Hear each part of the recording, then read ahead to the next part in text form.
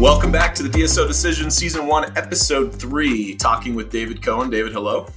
How's it going, Brian?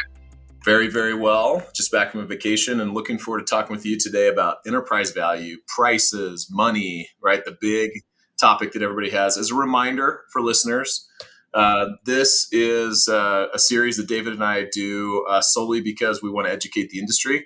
You'll notice there are no advertisements. Neither David or I are really going to pitch hard our services. We're not going to have guests on that have, freemium links and other things to sell you. David and I we deal in this stuff every day. We'd like to correct some misconceptions that are out there in the industry. And we're going to try to do it in 20 episodes around the length of the average U.S. commute. So 20, 22 minutes, hopefully somewhere in that range. So with that in mind, David, let's talk about prices. And I want to tee this up by sharing just the subject line of an email I got last week. And the subject line says, Florida practice collecting $2.3 million sells for $12 million. That's the subject line of the email. And this was a broker I'm familiar with, and they deal a lot with DSOs. And, I see a headline like that or a subject line of an email. And if I'm, like a brand new or D3, D4 dental student, I'm an associate looking to buy a practice, I'm looking at a headline like that and thinking private dental practices are toast. DSOs are going to take over. There is no way anyone on planet Earth can compete with $12 million on a practice collecting, less than $3 million. But I know there's more to the story. So what do you think of when you see those headlines, David, and people on Facebook swapping stories like that? Yeah, I think that the biggest misconception about that is that the person who sees that advertisement or hears that advertisement doesn't understand like what that 12 plus million really was, what it entailed, right? So did that seller get 12 million at closing? Was it an enterprise value of the entire transaction that was valued at 12 million, but the seller did not get 12 million at closing? They got a certain sum of money at closing, which was accompanied by some stock, which was accompanied by, a holdback, an earnout, which we talked about on, prior podcasts and will continue to do as examples. And also, too, was it a joint venture where not the entire practice was purchased? And so I think the biggest misconceptions are that, and maybe this was the intent of the ad, is that people think that person got $12 million at closing, which is not likely. When you see sells for $12 million, that's not likely the whole story. Doesn't mean it's bad, right? But it just, I think the intent is to, advertise as if that's what they got at closing. And that's probably not what happened. Doesn't mean they still didn't get a great deal. Yeah. Okay, perfect. So I think no other subject can I think of that generates more questions, topics, angst amongst dentists as they're, somewhere around the cocktail lounge at a conference or something than this subject today. Price, money, value. All right, so let's start with some definitions. You used a term, enterprise value. We've talked about it a little bit. What is the difference between this term you're using, enterprise value, and what I think most dentists would use is just the term price? Are they the same thing? They're not the same. Well, I mean, they can be the same thing. It depends on, in a private deal, the price is typically the value of the practice, the enterprise value of the practice. But in DSO deals, the enterprise value is typically a larger sum of money, but that larger sum of money. So I think enterprise value is very similar. It's just that in a DSO deal, there's a larger sum of money at play involved in the deal. And because dentists are so used to hearing purchase price, and thinking that is the entire value that they're selling their practice for, they don't understand that, like, when they hear enterprise value in a DSO deal, they can't just equate, okay, well, that is the whole price that I would be selling for to a DSO. It's the value that you would be selling at, but, from an overall enterprise value. However, there are components of the deal in a DSO deal which would cause the seller to potentially not receive all that money at closing. So I think that's the biggest difference, because there's a stock component, which still is valuable. And in fact, could be more valuable than the fair market enterprise value at the time, over time. Yeah. And then there's also holdbacks and earnouts typically. And also too, there's often a JV, a joint venture component where the seller's not selling their entire practice. Okay. A lot in there. We're going to talk about all of those things. Let me summarize what I heard you say. Enterprise value and price can be the same thing. In a very simplified world, enterprise value and price are the same thing, but when we're specifically talking about a DSO deal, enterprise value is both the cash a dentist receives at the closing table, plus all the assigned values of all the other things that are involved in the deal. You mentioned a few like holdbacks and earnouts and stocks and other things, but just in summary, enterprise value is yes, it's the price, but it's everything added up together. And what I heard you say, well, first, let me pause. Did I get that right?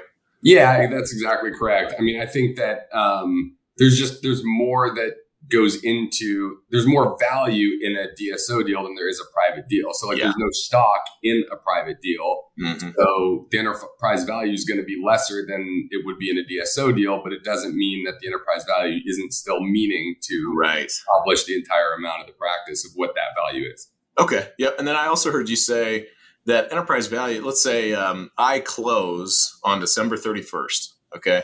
I sell to a DSO. As of January 1, my practice is now owned either wholly or in part by a DSO. And I got an enterprise value. Let's use my email example of $12 million. What you're suggesting was that because that enterprise value is broken up into different things, very highly scientific finance term, David, things, that those things can and often do change in value over time. So over the next year, 3, 5 years, the enterprise value of, say, my stock in the deal or an earnout or something may go up or down depending on how the future plays out. That's correct. Okay. And also too, just that there's more value added in a DSO deal because there's more value assigned by the DSO to the practice and more opportunity for the doctor typically. Like there's not usually an earnout in a private deal, and there's not usually stock in a private deal. Okay. Yep. I'm with you. So I'm going to give some advice. Then we're going to talk about how these prices are determined. We're going to talk about some terminology that gets thrown around pretty loosely. But maybe if two dentists are golfing together and one has sold her practice to a DSO and the other is thinking about selling her practice, and the two dentists are talking to each other, and dentist A says, I just sold for $12 million. Dentist B could ask her friend, okay, I think the intelligent question to ask here is, how much cash hit your bank account when you sold? Correct. Okay.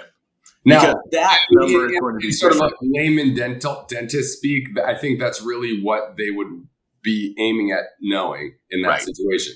Yep. But it doesn't mean that the other, the other stuff that the other money that they didn't get yet, that they have the opportunity to get, isn't a great opportunity. No, totally. But yeah, that's exactly. Okay. Because the next question could be, how much cash did you get on closing date? When is the next check going to arrive, and how much is it for?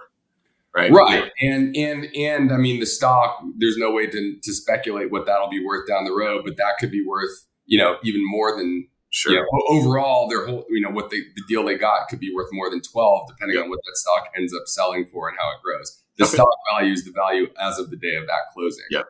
That could be less. Okay. So let's talk about how enterprise value is determined. Enterprise value, AKA price.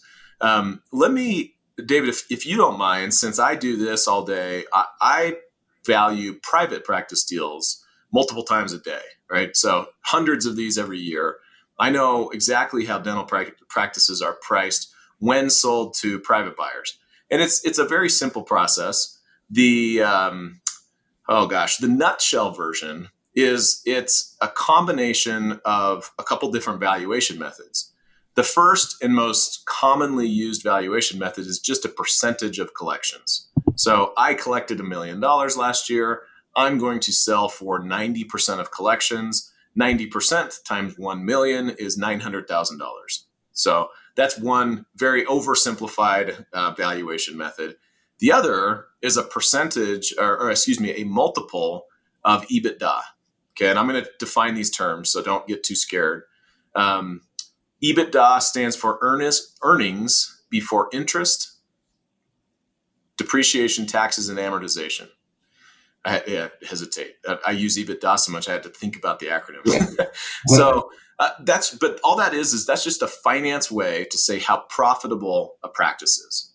Okay, so I like to tell private buyers and private sellers, 2 dental practices that collect $1 million are not equal, right? If my overhead, in other words, the cost to run practice A is 80% of collections, and the overhead of practice B, also collecting $1 million, is only 60%, the owner in practice A is only keeping $200,000 a year in profit, and the owner of practice B is keeping $400,000 a year in profit, but they're both producing the same amount of dentistry, both in theory working, about the same level of effort, so practice B would be worth more because you're keeping more of the profit. And what most brokers, valuation experts, CPAs, they will do is they'll just meld those 2 valuation methods and get to a fair market value for a dental practice in any given market. And often they're doing comparables and a few other things. So that's how you value a practice when you're selling in a private market. How do they do it in the DSO world? So in the DSO world, typically they value the practices based on a multiple of EBITDA, and you just defined EBITDA. Yep. And so the multiples that we're typically seeing are usually dependent upon a number of factors. Number one, is it a GP practice or is it a specialist practice? Who gets more?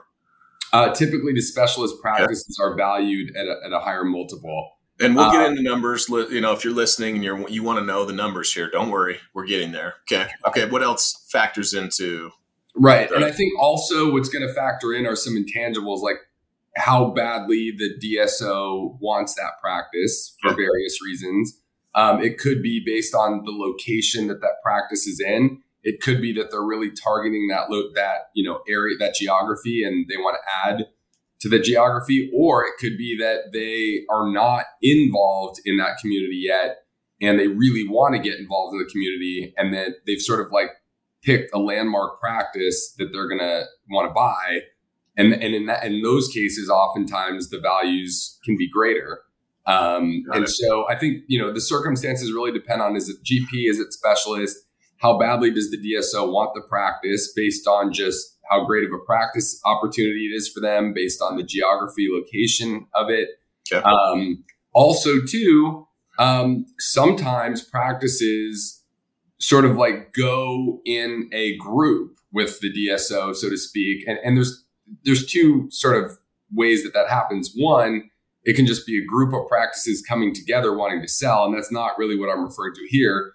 What it could also be is that DSO has a group of practices in mind that they want to buy in an area, and they're almost like contingent upon each other. Like they would not buy X and Y practices if they didn't have the opportunity to buy Z practice first. And so like sometimes they sort of all fall in line, and they all are sort of contingent upon each other. So like if one is sort of like this landmark practice in that fold, to know that if they buy this practice, then they're going to be able to close on 2 or 3 others as a domino effect. Then that can also impact, the type of valuations that they're. Okay. Let me, I'm going to ask a question about EBITDA. Then I'm going to ask you for some numbers. I'm going to ask you for some ranges. And then what I'm going to finish with is I'm going to try to pin you down. And that's okay. You're a lawyer. You can squirrel out of my attempts to pin you down. And I'm going to ask you for some specifics around how geography, profitability, some of those things will move the ranges you're going to give me up and down. But let me start with my question. I'll answer my own question, but my question is, in your experience, what percentage of dentists actually know what their EBITDA is, know their profitability percentage? And my answer to that question is less than 5%. Like 1 in 20 maybe has an accurate understanding of what their EBITDA is. But what do you see? Yeah, I think that's accurate. I was going to say the same thing. I think a very small percentage, maybe less than, like you said, less than 5% really understand that. Okay, so what is a I've got a version of an answer, but if you were advising a dentist to go talk to their CPA, okay, they've outsourced, they've got a CPA that does some taxes and bookkeeping. In theory, that's the person that should know the answer to, what is my profitability percentage? What is my EBITDA? That's correct. Okay, so I can go talk to my CPA. How do I phrase that question? Well, I think to phrase the question, it's important to just ask the CPA what their EBITDA is. What's my EBITDA? Yep. Right. Simple as that. And then they'll be able to know when the DSO comes in and offers a multiple of that EBITDA, what that is. Perfect. I've as an accountant, I could phrase the question as I want to know my pre-owner overhead. Okay. What does it cost to run my practice before I take any benefit as the owner of the practice? That could include my salary, payroll taxes for myself, pension, 401k benefits. If I've got my spouse, my kids on payroll, travel, CE, well, maybe not CE, but travel for sure, cell phones, cars, internet connection, all of the things that are sweet tax perks that are totally legal to do and you should absolutely run through your practice. Those technically are owner benefit type activities. And I want to know, what does it cost to run my practice before I use any of those tax breaks? So that's another way you could phrase it to an accountant. And that accountant should be able to answer that question. By the way, if your accountant can't answer that question, that might be a separate set of issues. Okay. All right. Okay. All right. So average overhead in the U.S. for all specialties, all general specialties, nationwide, rural, urban, suburban. The average overhead that I see is 61.7%. Is that close to what you see, David? I know that's not necessarily legal, but you're seeing numbers too. Yeah, I mean, it depends on the specialty of the practice, but yeah, I would say that that's accurate for the most part. Specialists tend to have lower overhead than GP practices, so that if the average is 61.7 and you're a GP, that 65 give or take probably is pretty typical. You're an oral surgeon, pedo endo. You're under 60, hopefully, right? Give or take, just to give the next layer of detail. So with that in mind, okay, easy math, $1 million, 60% overhead means that $400,000 in profit is what the owner takes home. You're saying DSO is valuing the practice based on that 400 number, right? Mm-hmm. It's a multiple of the 400, my profit. Right. Okay. What's the typical multiple? So the typical multiple is going to be for a GP practice in the 4 to 6 times EBITDA range as an enterprise value. And remember, that means that they're going to value the entire enterprise that way. Mm-hmm. And then they're going to cut that up based on different factors. But it's between 4 to 6 for a GP practice typically. Yep. For a specialist practice, it's typically, I would say, in the 5 to 8 range. Okay. It's rare, if ever, that I've seen higher than 8. On a few occasions, I've seen 8 to 9. I've never seen higher than 9. Mm. I have had a group sell at 10, but that was a group of 5 practices, and they weren't affiliated with each other, but they all knew each other, and they all decided to sell to the same DSO at the same time, and that boosted their multiple pretty significantly. But that's pretty rare. I mean, I would expect between 5 to 8 if you're a specialist and 4 to 6 if you're a GP. Smart. So first of all, I love that you gave a high watermark, because some dentist right now is listening saying, well, I'm going to be the guy that gets 11. So that example too, that reminds me of the actor that plays Ross on Friends, David Schwimmer. He went to the other actors and said, hey, we can command more profit if we negotiate together as a group, which they did. And they each got, I think, $1 million an episode or some crazy number, versus if we try to, kind of do this on our own. Okay. Well, there's another reason for it. That doesn't mean there's not outliers, right. I've seen a GP sell at 7 before, right? Yeah, and that's out of the range that I mentioned. So there are outliers, but yeah.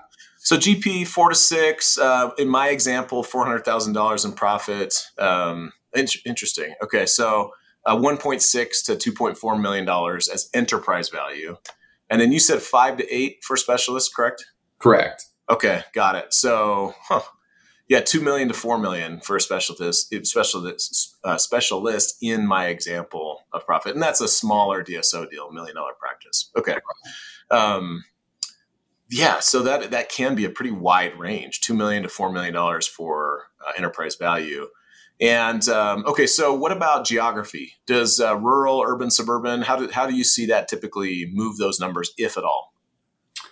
I think that the rural practices can be lower valued, and I think it's because oftentimes they're harder to staff. They're harder to find associates. Oftentimes these sellers don't want to practice forever and they want to get out. Yeah. And the DSO has to have confidence that they're going to be able to get associates in the practice that are going to be able to work there. So I think oftentimes you will see rural practices be valued at lesser, just because of that. They're just harder to staff. But it doesn't mean that's the way in every single case, right? And it also kind of depends on how many years the doctor has left that they want to continue to practice and crank with the DSO. But typically the rural practices I'm seeing are more difficult to sell and therefore can be valued at lesser. I see it as the theory behind a DSO is I can save costs by having multiple practices in a specific area, maybe do some branding and marketing that drives patients. And it's just harder to do if I'm in Dyersville, Iowa, and there's only X number of dentists in a 50-mile radius versus if I'm in downtown Seattle and I've got 100 dental practices in a 3-mile radius.